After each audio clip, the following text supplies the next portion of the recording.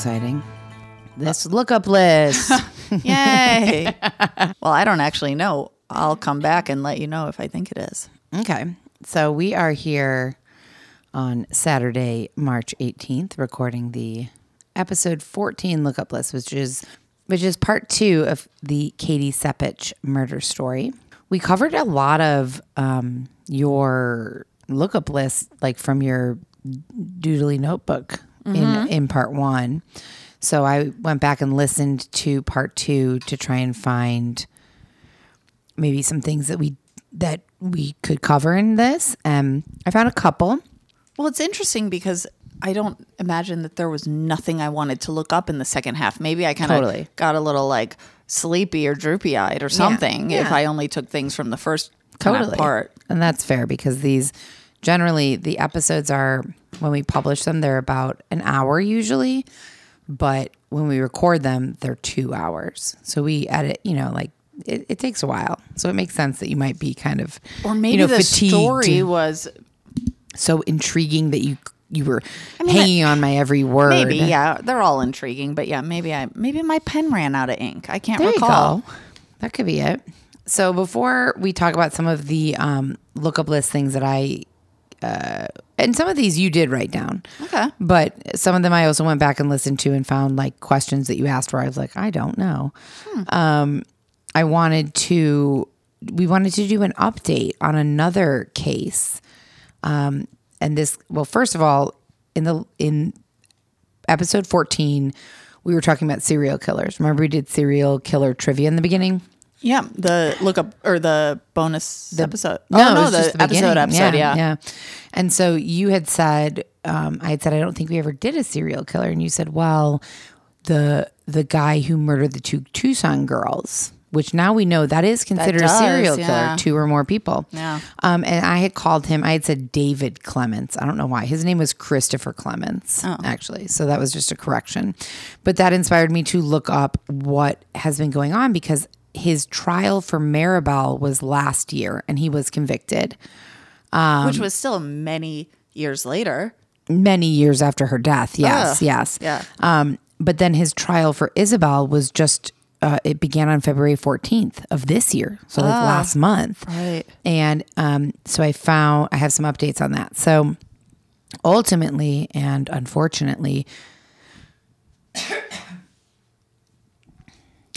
the judge declared a mistrial in the Christopher Clements murder kidnapping trial of Isabel Salas because the jurors could not come to a unanimous decision. And many wondered, how is it possible that they didn't convict him?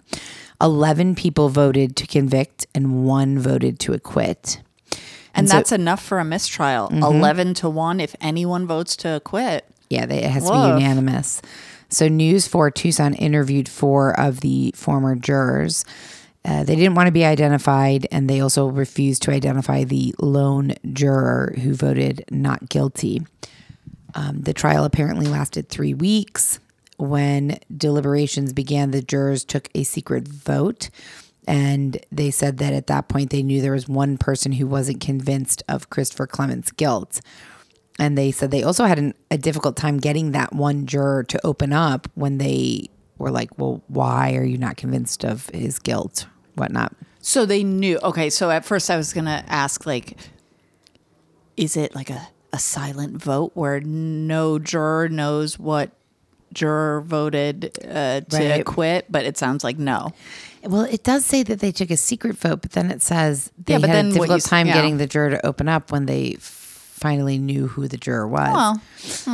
So the one juror who caused this to be a mistrial vocalized that they were not operating on the grounds of reasonable doubt. They were operating on the grounds of all doubt. I don't understand what that means, but that's a quote. Other jurors tried to explain the jury instructions per the judge. That one juror said, there wasn't enough evidence. I need something like a video that shows the crime in progress. DNA, all that kind of stuff isn't enough. Okay, well, if we had videos of every crime in progress, it would make the jurors unnecessary. Totally. I also wonder if, so it's a mistrial. I've got a lot of questions, but I'll hold them. but here's the one I'm going to put out there is I imagine it means it will go back to trial at some point, and I imagine, I could be wrong, that there will be new jurors. I'm going to get there. Cool. Yeah. So most of the jurors said that the judge in the state did a great job of explaining that it really was all circumstantial evidence. And it's been a few weeks since we did this case, but if you recall, like, what can I recall? Let's see. Can I recall? Was he helped the police find Maribel's body or Isabel's body? I can't remember. One of the two. He helped them find Isabel's body, but he was convicted for Maribel first, just last year. So at the time when he helped them find Isabel's body, he was not associated with Maribel's murder at all. But then circumstantial evidence, things that he had on his computer, a note that he told his girlfriend to get rid of that he had written, Right. And it was a lot of circumstantial evidence, but very damning circumstantial evidence, if I can recall. Yeah. So this is the trial. You're going to have to cut this. Sorry. This is the trial they're going for. You had said Isabel. Yes. Okay. Yeah. Just want to make sure. Yeah. Okay. So after a day and a half, the juror, yes, because he was convicted for Maribel. Right. Convicted for Maribel's. So after a day and a half, the jurors agreed that they couldn't deliberate anymore. So they told the judge they were deadlocked at 11 to convict and 1 to acquit. Now there will be a second trial on this case. One of the jurors commented they have to do it again. And that's where I think, and I hope that they can sleep at night, because if this one juror had agreed, they wouldn't have to do this again. And he or she feels bad for the Sellis family that there was no kind of conclusion to this. Like, sure. The only conclusion they have, and I think when we were kind of chatting about this the other day, I had said, like, yeah, they have the quote unquote conclusion that their daughter, sister, whomever is no longer on this earth. right. And I'm certain that they want some justice. Right. Like they have inclinations of who might have done it. And also I imagine it's kind of a somewhat helpful or something to say cathartic guilty. To be like, yeah, this person's guilty going to I would whatever, imagine. Yeah. So there's been no information so far as to like when that next trial will be. We'll see. But there will be one. There will be one with new jurors. That is correct. I wonder if you can put like I've never actually done this, so I don't know if this still exists, but like a news alert, a Google alert or something, so you don't have to remember to keep looking it up. I have several Google alerts. Oh, people still do that. Okay. Yeah. Cool. So I also found some new, what do I want to do next? Let's do this one because it's really interesting to me. And this was at the beginning. Beginning of what? It was at the beginning of the episode. We talked about serial killers. And then you brought up the serial podcast. And you had said, like, wasn't it about a serial killer? And I said, no. And then you said, is it about the breakfast cereal? Yeah. It was the first. I remember I was painting my garage inside my garage, and I hadn't listened. Like, this was 4 years ago, maybe, and I really didn't listen to podcasts at all. And you had told me about it, and I started listening. I remember liking it, and now I can't remember what it is. So I'm going to remind you of what it is. And it's spelled serial like S-E. I think I probably asked you that. Yep, yeah. It is. So Serial was a true crime podcast that premiered in 2014. Was created by Sarah Koenig. The first season of the podcast focuses on the case of Adnan Syed, I think, who was convicted of murdering his ex-girlfriend, Heyman Lee, in 1999. Over the course of 12 episodes, Koenig, it's a hard name for me to say for some reason. Koenig delves deep into the case, exploring the evidence presented at trial and conducting interviews with Syed, his family, and various people involved in the investigation and prosecution of the case. She raises questions about the reliability of key witnesses, inconsistencies in the prosecution's timeline, and the possibility of a motive other than jealousy. So he was convicted, Adnan, he was. So she interviewed him maybe from when he was in jail. Oh yeah, a lot. So she knows he was convicted. So she's looking for like more intricacies of like. But he claims his innocence up until this day. So she was looking for ways that like maybe this is wrong. And so the podcast became a cultural phenomenon with millions of listeners anticipating each episode. The case was ultimately reopened, and Syed was granted a new trial in 2016, largely due to the popularity and attention brought to the case by the podcast. I mean, it was a huge podcast. And this was at the kind of precipice of when podcasts were really blowing up, right? Yep. Yeah. Yes, it was. So he was granted a new trial in 2016, and his legal team worked to prepare for these proceedings. However, in 2019, the Maryland Court of Appeals reinstated Syed's conviction, effectively reversing the lower court's decision to grant him a new trial. The court's decision was based on the fact that Syed's legal team had not met the burden of proof necessary to prove that his original defense attorney had been ineffective. As a result, Syed remains in prison serving a life sentence for the murder of Heyman Lee. And even though like this outcome from the new trial, the case is still a huge topic of debate. Like I said, it became an actual documentary on HBO. Really? What's that called? Also, this might be a good time after this to transition into life sentence versus death. The Case Against Adnan Syed is a 4-part documentary series from Oscar-nominated director Amy Berg. Where's it playing? HBO. Cool. So he is still serving a life sentence for the murder of Heyman Lee, and despite the popularity of the podcast and the attention brought to the case, his appeals have been unsuccessful and he remains incarcerated. But his case still continues to be the subject of ongoing legal proceedings and public interest. So he was originally jailed in 2014, or actually, I don't know that. No, before then, probably. Yeah, because the crime was in 1999. Okay, yeah, and then they reopened it in 2016. Yeah, exactly, because of the podcast. Right. Did you listen to all of it? I wonder, is it still available? Yes, and I listened to all of it. And there are multiple seasons now of Serial. I think none were as great as the first one. Oh, so is it the same person who picks one different cases for each season? Yeah. And I can't remember exactly. I remember one season was about a military guy. They were all good, but this one was, it was fascinating. It was so good. So good. I'm going to listen. Yeah, it's really, really great. Yeah. And that is a perfect lead-in into one of the lookup list questions for this episode, which is, why do some people get the death penalty and why do some people get life in prison or a specific amount of years in prison? And of course, I could say in general, the more maybe... Actually, I don't know. I was going to say the more heinous the crime or the more premeditated the crime. Nope, you're right. Could mean things. But also, let's say, and maybe this is irrelevant, but if someone, basically it's the same, two murderers do the same amount of heinousness of a crime and the same amount of, or lack thereof, of premeditation. And could it be that one gets life in prison and one gets, I guess that could be the effectiveness of the lawyer. Okay, or go on. The judge or the jury or the state. True.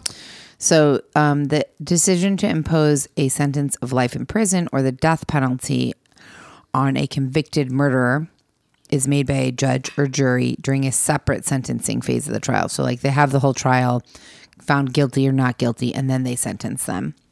And the factors that are taken into account when deciding this vary greatly depending on the jurisdiction and the circumstances of the case. But some common factors are the severity of the crime, the defendant's prior criminal record, the presence of aggravating or mitigating factors, and the opinions of the victims' families and the community. In general, the death penalty is considered to be a more severe punishment than life in prison, obviously, and it's typically reserved for the most heinous and egregious crimes, such as first-degree murder. But in recent years, there have been growing movements to abolish the death penalty in a lot of states, and several states and have already done that. That was going to be a question of mine. Which states do or do not, whichever is an easier list, or which states have abolished the death penalty, I guess. So states without the death penalty include Alaska, Colorado, Connecticut, Delaware, Hawaii, Illinois, Iowa, Maine, Maryland, Massachusetts, Michigan, Minnesota, New Hampshire, New Jersey, New Mexico, New York, North Dakota, Rhode Island, Vermont, Virginia, Washington, West Virginia, and Wisconsin. Some of the, that's a large Long array. list, yeah. Because at first I was going to be like, well, that doesn't surprise me. Colorado and Alaska Sure. and Washington, because they tend to err on New more Mexico. of a liberal Right. side of things. But West Virginia, New Mexico. New York is kind of, although New York's becoming, or not becoming, but yeah, cut that. Yeah, we're always avoiding politics here. But yeah, so apparently those are the states, which is, so we're in Arizona, death penalty exists. Yeah. So basically there's really no hard and fast answer to this. There's, it depends on the state. It depends on the judge, the jury, prior criminal convictions. There's a ton of the evidence, all the things, everything. Yeah, everything. Which I guess we could, we probably knew that, but Yeah. I didn't know if there was anything specific. And I guess the most specific is if the state allows death Yeah, penalty. Definitely. And so I imagine all the states that do allow death penalty, the only way they do it is lethal injection, right? I believe so. Yeah, I think so. So this is also a good lead in now into why does America have so many serial killers? Because we said that on one of the other... We said that in the beginning of this episode that... America. Yeah, that was one of the trivia questions, like who has the most serial killers or whatever. And America like far surpasses other countries. Well, gun laws, I have to imagine, plays a part. Okay. What else do you think? I'm interested actually, because I know now. Well, I know based on some of the research that I've done. I don't think there's like a definitive answer. Gun laws, although I'm not familiar with all the gun laws in all the other countries, but gun laws, population, maybe we are more populous of a country than many others. Okay. We have, I don't want to say this. We have more money to put into the police department to identify people, murderers. You're on the right track. Something there. like that. That's what I got. More access to weapons, which I guess is gun laws, or just more weapons, period, in this country. I don't know. You're not far off. So I found an article where Dr. Mike Amote, a forensic psychology professor at Radford, was interviewed, and he had some interesting insight into why the United States has more serial killers than any other country. And so initially they asked him about his research on serial killers, and he said that we found over 5,000 people so far around the world who were confirmed serial killers and who committed 2 or more homicides on 2 or more separate occasions. And so his research included looking at these people in terms of race, gender, the methods, and the country where they committed the murders. So then the interviewer asked, you found that the U.S. produces the most serial killers. Why is that? And his theory is that the U.S. doesn't really have a disproportionate number of serial killers. Instead, it's just much easier to find serial killers here in the U.S. than it is in other countries. First of all, because law enforcement has to discover the murders and link them back to the same killer, which means you need competent law enforcement agencies, which the U.S. has. The second part of being able to track serial killers is once the killer is identified, it has to be announced by law enforcement and made available in prison records and be made available to the public. In the United States, we have a much more open record system than other countries. So if the U.S. has a higher murder rate than the rest of the world, he is likely to believe that he would be more likely to believe that we have more serial killers, but compared to other countries in terms of the murder rate, we're right around the middle.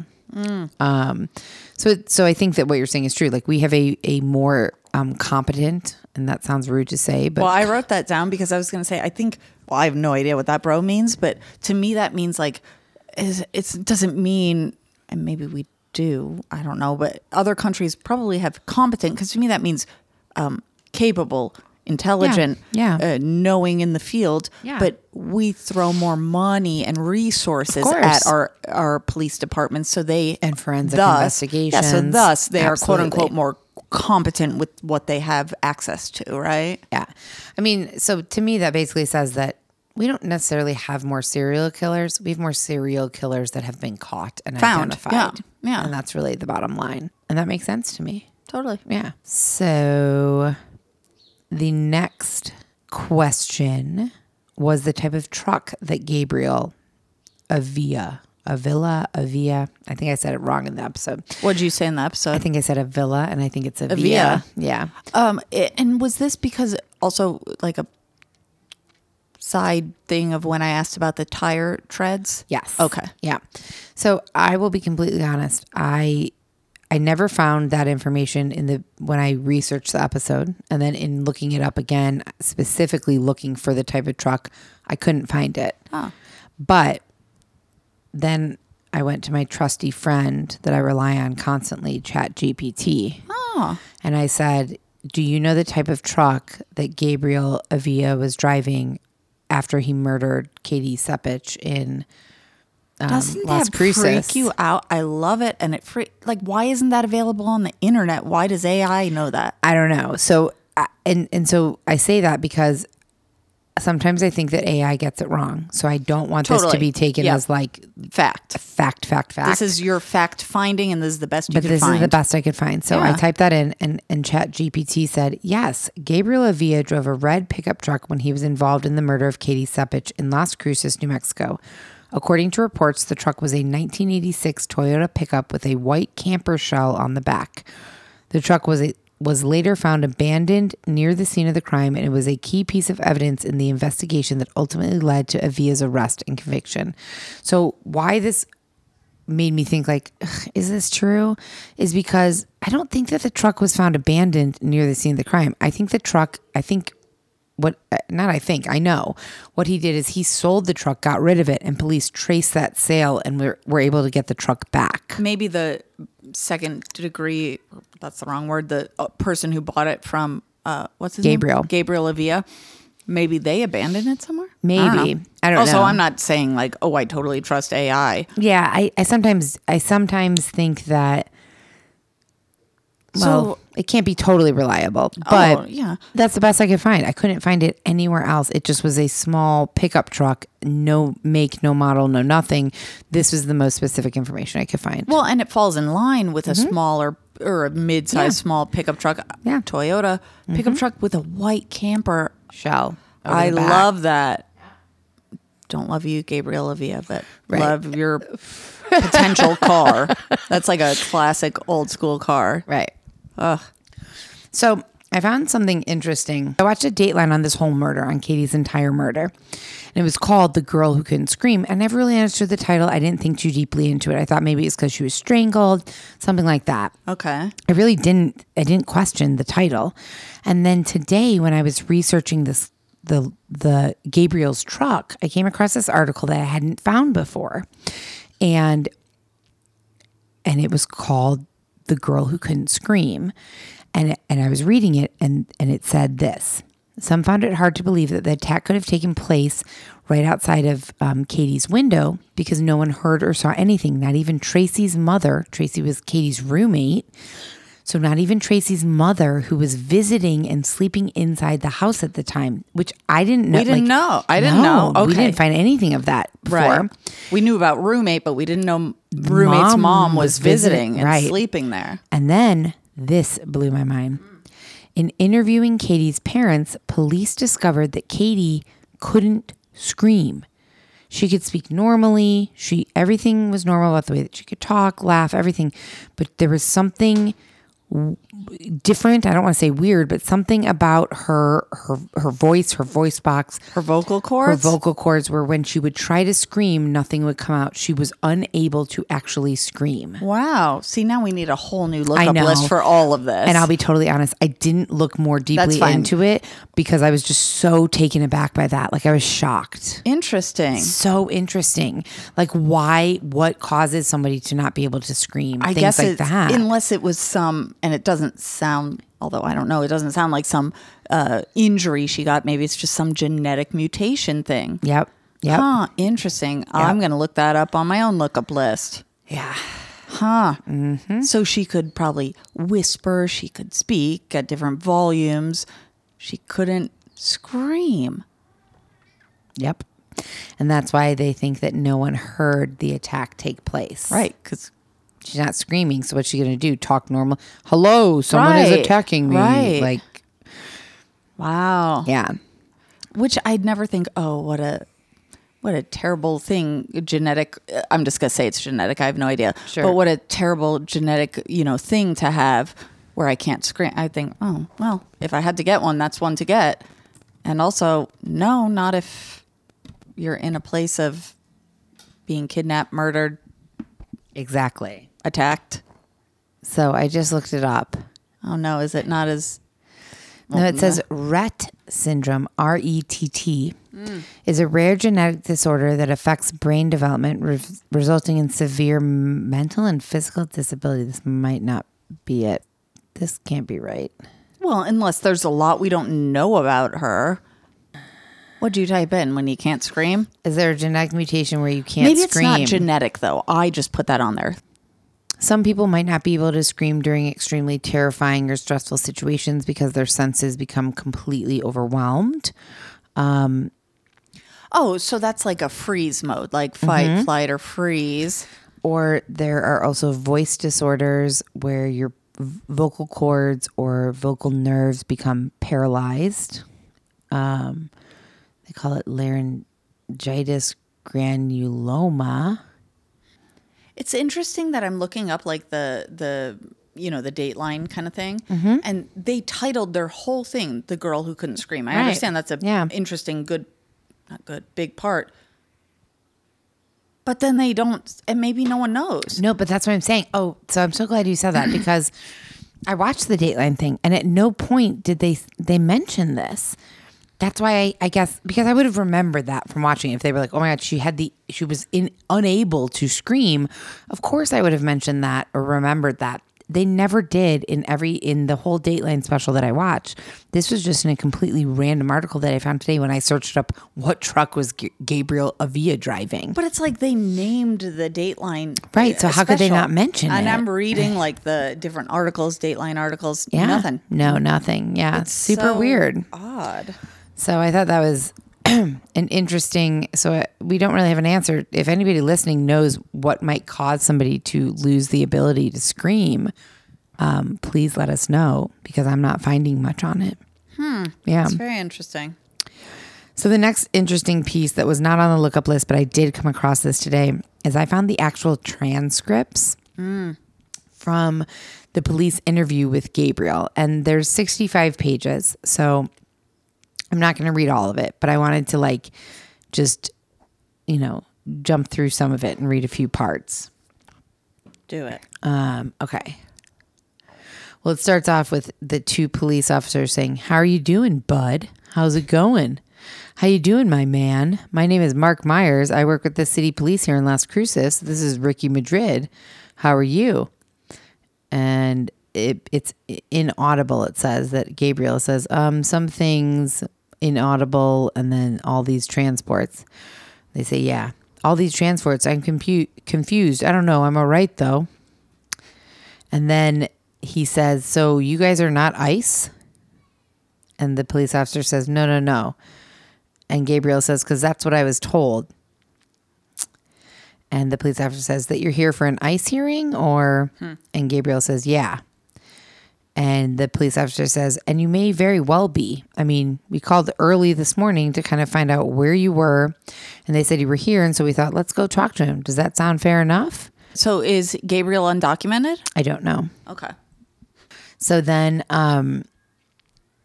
the police officer says, "How long have you been inside?" And Gabriel says, "Since July 2005. And the police officer says, "Since July." Okay. And just so we can get some of the biographical information out of the way, can you just tell us what's your full name? Gabriel Avila. And what's your date of birth? They crossed that out. That was blacked out. Oh, I wonder why. Social Security blacked out, obviously. And before you got locked up, where did you live? In Las Cruces. Do you remember the address of where you lived? 1947 Defiance Road. And did you have a phone at the time? And he gives his phone number. He says, "And did you work?" And he said, "Yeah." "Who'd you work for?" "Rawson Builders and Sons." And he was a welder for them. And then he said, and the police officer says, and like I said, we've been conducting this investigation for quite some time now. We've come a long way with it. We've got a lot of evidence, and I'd like to talk to you about all of that and get your side of the story if you're willing to talk with us. And Gabriel says, I don't know. What investigation? The police officer says, well, I'll explain everything to you, man. I just need to. And then Gabriel says, okay, sure. He says, I just need to see if you're willing to talk to us and kind of go over it. When they arrested you the last time, did they go over your Miranda warning with you, read you your rights? And Gabriel says, sure. Hold on. Gabriel says, just one question. Am I being arrested or rearrested? And the police officer says, no, right now for our purposes, this is an investigation. Obviously, you're in prison, but you're doing fine. And you're not under arrest. When we conclude this information today, I'm not going to sit here and say, okay, here's the arrest warrant. You know what I'm saying? We're going to talk. We're going to see what your side of the story is, how that fits into our investigation. And then any charging decisions are going to be made much further down the road. And Gabriel says, okay, I guess I don't really understand, but okay. And the police officer says, what's this well, what don't you understand? And he says, what is this investigation about? And the police officer said, we'll get to that. I mean, you understand the procedure. Like, you understand that I'm not arresting or re-arresting you on new charges. We're just talking. So then a little bit further down, he goes, so specifically what we're looking into is a homicide that occurred in August of 2003, about 2.5 months before you got into trouble for what you're in here for today, okay? Gabriel says, yeah. And he says, and I think probably we both know sitting here today that you might have had something to do with it. And that's why you're here, man. All we're trying to do is get your side of the story. I mean, you can see books full of information and physical evidence. It's fairly indisputable physical evidence that at least tells us you had some part to play in this homicide. And I'm going to share that with you if you're up for it. And Gabriel says, wait, shouldn't I don't know. The police officer cuts him off and goes into a whole spiel. He says, were you around Las Cruces in 2003? And Gabriel says, here in Las Cruces? Yeah, in Las Cruces. And he says, yeah, I was. And said, were you still living at that address on Defiance Road? He said, yeah. Defiance Road. And the police officer says, were there any major stresses or anything going on with your life at that time? He says, no, I mean, I'm fine. I was fine. I was getting along with my wife, just regular, typical problems that couples face, I guess. Asks him how work was at the time. He says it was okay. Friends were fine.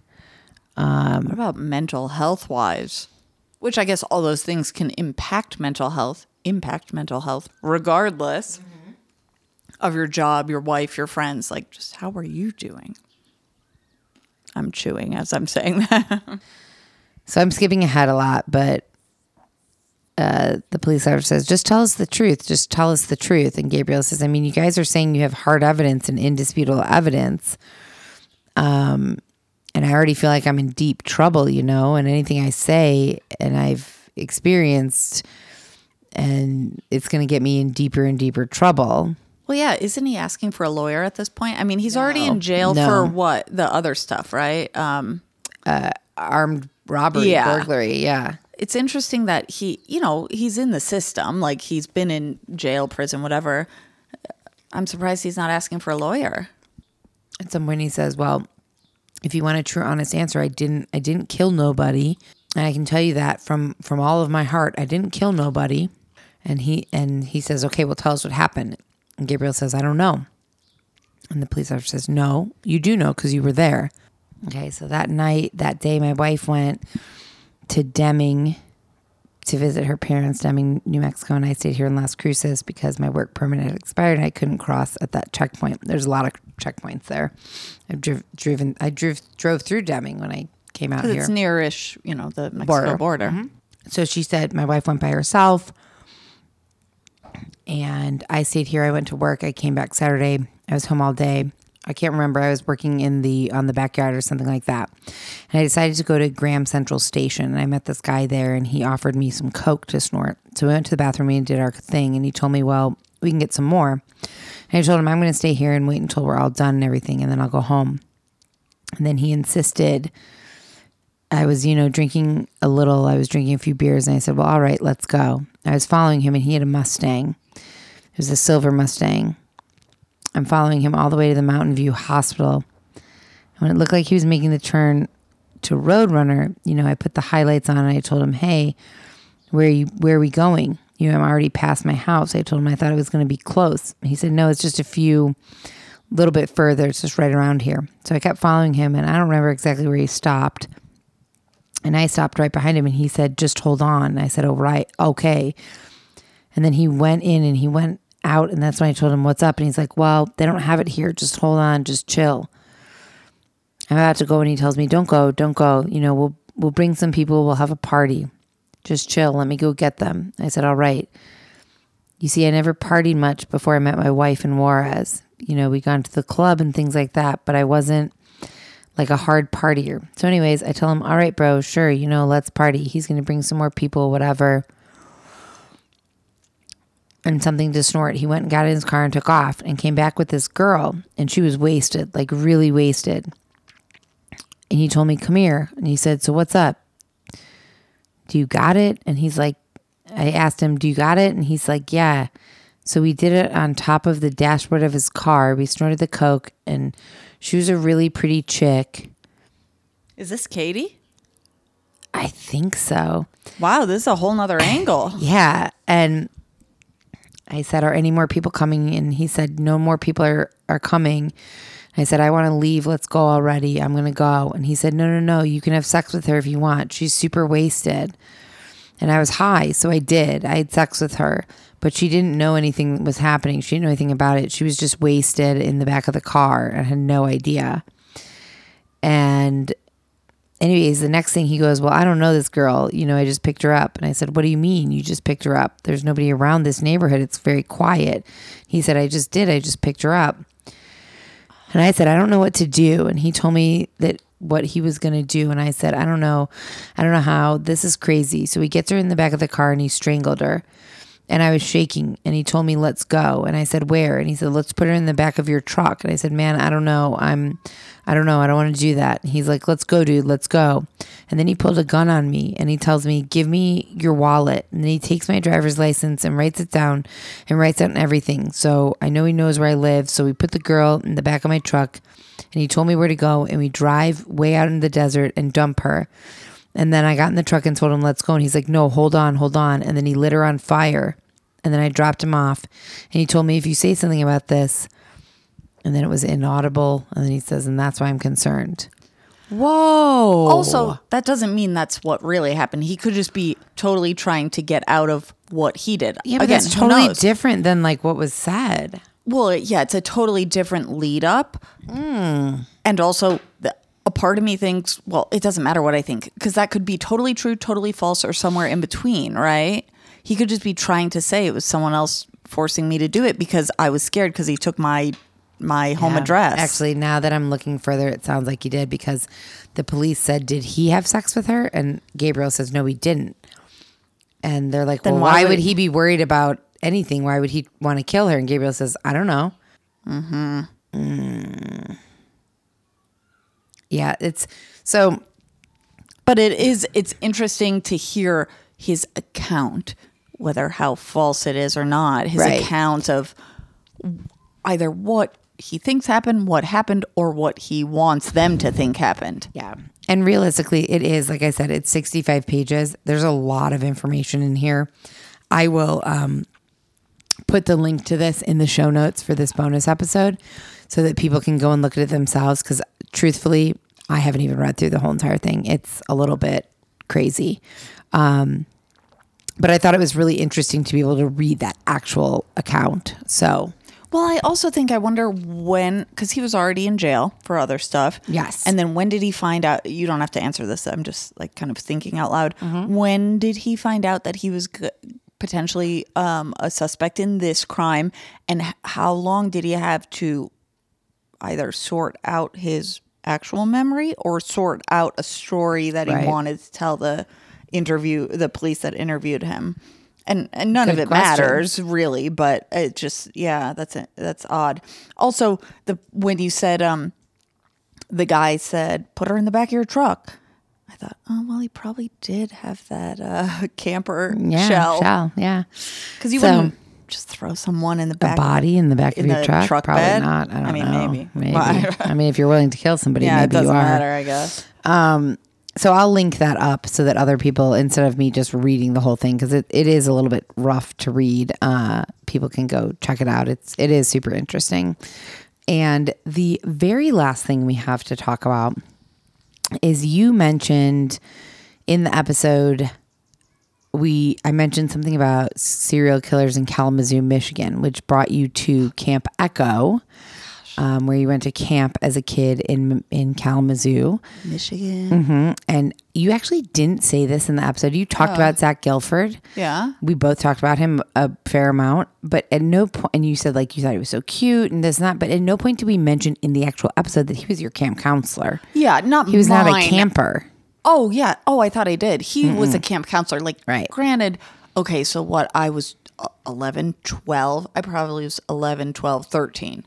The couple years, 3 years, 2 years I went there. And he was probably 17, 18. Right. So, like, at the time, whoa, so much older.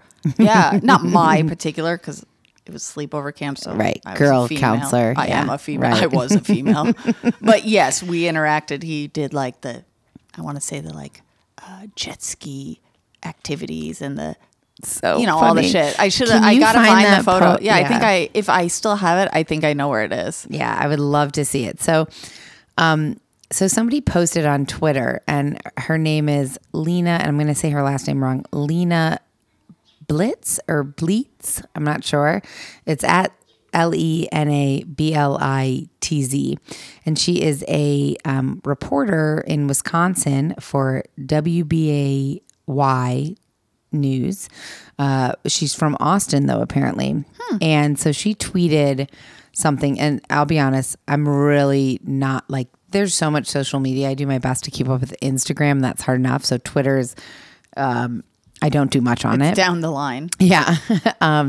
But she had tweeted something the other day. And so she's like verified on Twitter, which this sounds so cringy to say this, but you're like, oh, it's somebody who's like famous or important or something. Yeah, what does that mean to be verified? Like the blue check on Instagram, it means you have a certain number of followers and you've done something? It actually doesn't. Oh, what does it mean? I thought that I thought you had to have 10,000 followers to be verified, but somebody I used to work with is friends with somebody at Instagram. And so he got my old company verified, and we only have the company only has like 1,900 followers or something. Okay. And so I said, oh my gosh, can you help me get Daddy Issues podcast verified with Joe and Oliver? And we have like almost 10,000 followers. Mm-hmm. And he said it has nothing to do with followers. It's actually how much press is out there about you. Oh, so how many articles and actual like press information is out there about you. So I sent him like all these links about Joe and Oliver. He said, yeah, this is all about Joe and Oliver. There needs to be more on the actual podcast. I was like, all right, we'll work on that. And then we couldn't. But for Cavalry, there's a ton of press articles for every new podcast, every new movie, every new everything. So they got verified. Anyways, I feel like that's a cringy thing to give a shit about. Like, oh, you're verified or you're not verified. It really doesn't matter. Either way, she's verified. She's obviously a popular reporter in Wisconsin. And I'm excited to learn about anybody who listens to the podcast. And I never go on Twitter. So when I went on randomly the other day and I saw that she had tweeted just randomly something, and this is what she said. The hosts of Death by Southwest talked about their love for Zach Gilford, and they don't even mention Matt Saracen. And frankly, I'm appalled. And I saw this and I was like, who the fuck is Matt Saracen? And I wrote back to her and I was like, don't like annihilate me for this, but like, I don't know who you're talking about. And she sent back like a Friday Night Lights gif. And so then I Googled Matt Saracen and came to realize that Zach Gilford played the character of Matt Saracen on Friday Night Lights. He was a high school student in the small town of Dillon, Texas. Football player. And the starting quarterback for the Dillon Panthers football team. Apparently, at the beginning of the series, he was shy and introverted with a love for art and music that set him apart from the typical football players in his town. However, when the team's starting quarterback was injured, he was thrust into the spotlight and had to learn how to navigate the pressures of being the team's leader. And over the course of the series, he undergoes a significant transformation as he learns to become more confident and assertive on and off the football field. And so I've never watched Friday Night Lights. She was shocked. The first time I looked at a TV and I said, I met that guy at overnight camp was when I caught Friday Night Lights. I didn't watch, I've seen an episode here or there years ago. But I just looked up Zach Gilford and Camp Echo just to not confirm, but just to see what came up. But the first thing it said is Zachary Michael Gilford is an American actor known for his role as Matt Saracen on NBC sports drama series Friday Night Lights. But then it says, he graduated from Evanston Township High School and Northwestern. He worked as a trip leader for Adventures Cross Country and has led a lot of wilderness and adventure trips for teens in Alaska, British Columbia, California, Hawaii, and also worked as a staff member for YMCA Camp Echo in Fremont, Michigan. Cool. Yeah.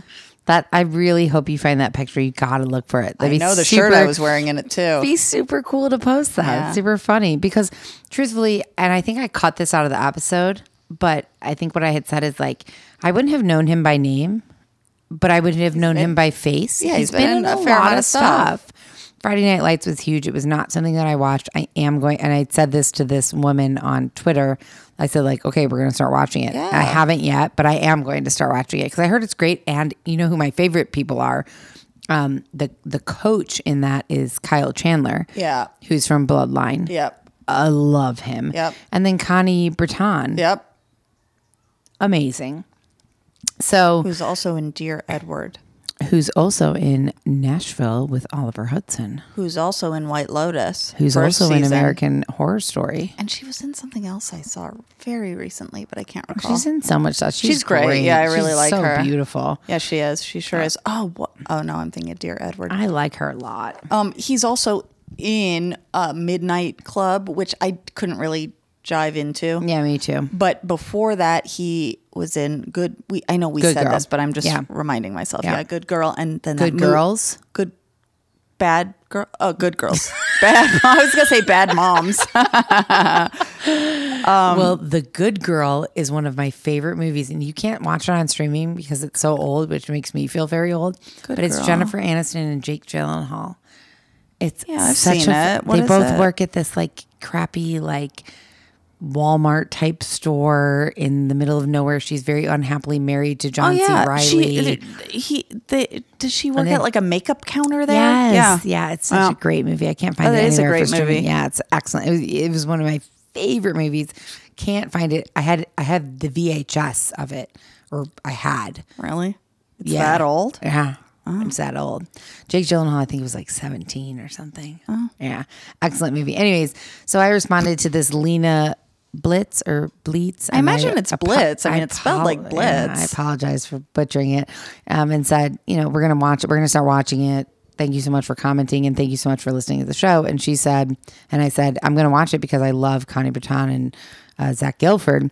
And she wrote back and she sent this picture, and I'll post this because she posted it, so I'm assuming it's fine, of her cats. And she said, oh, then y'all will have to meet my sons, Tim Riggins and Six. Who are they? And I was like, okay. Must be this has to be another Friday Night Lights reference. So I looked it up. Tim Riggins is another character played by Taylor Kitsch. Oh, on Friday Night Lights? On Friday Night Lights. The long hair guy. Yes. Yep. The long hair guy is Tim Riggins. And then Six is, it's either what Zach Gilford calls him, or it's his maybe nickname that's his for him, number, something like that. Maybe it's his number, something like that. But so, anyways, for people who are listening and haven't seen the Instagram, she sent a picture of her very adorable cats that I will post. And I don't know, I just thought it was really interesting. It's really cool to just hear somebody make a comment like they listened.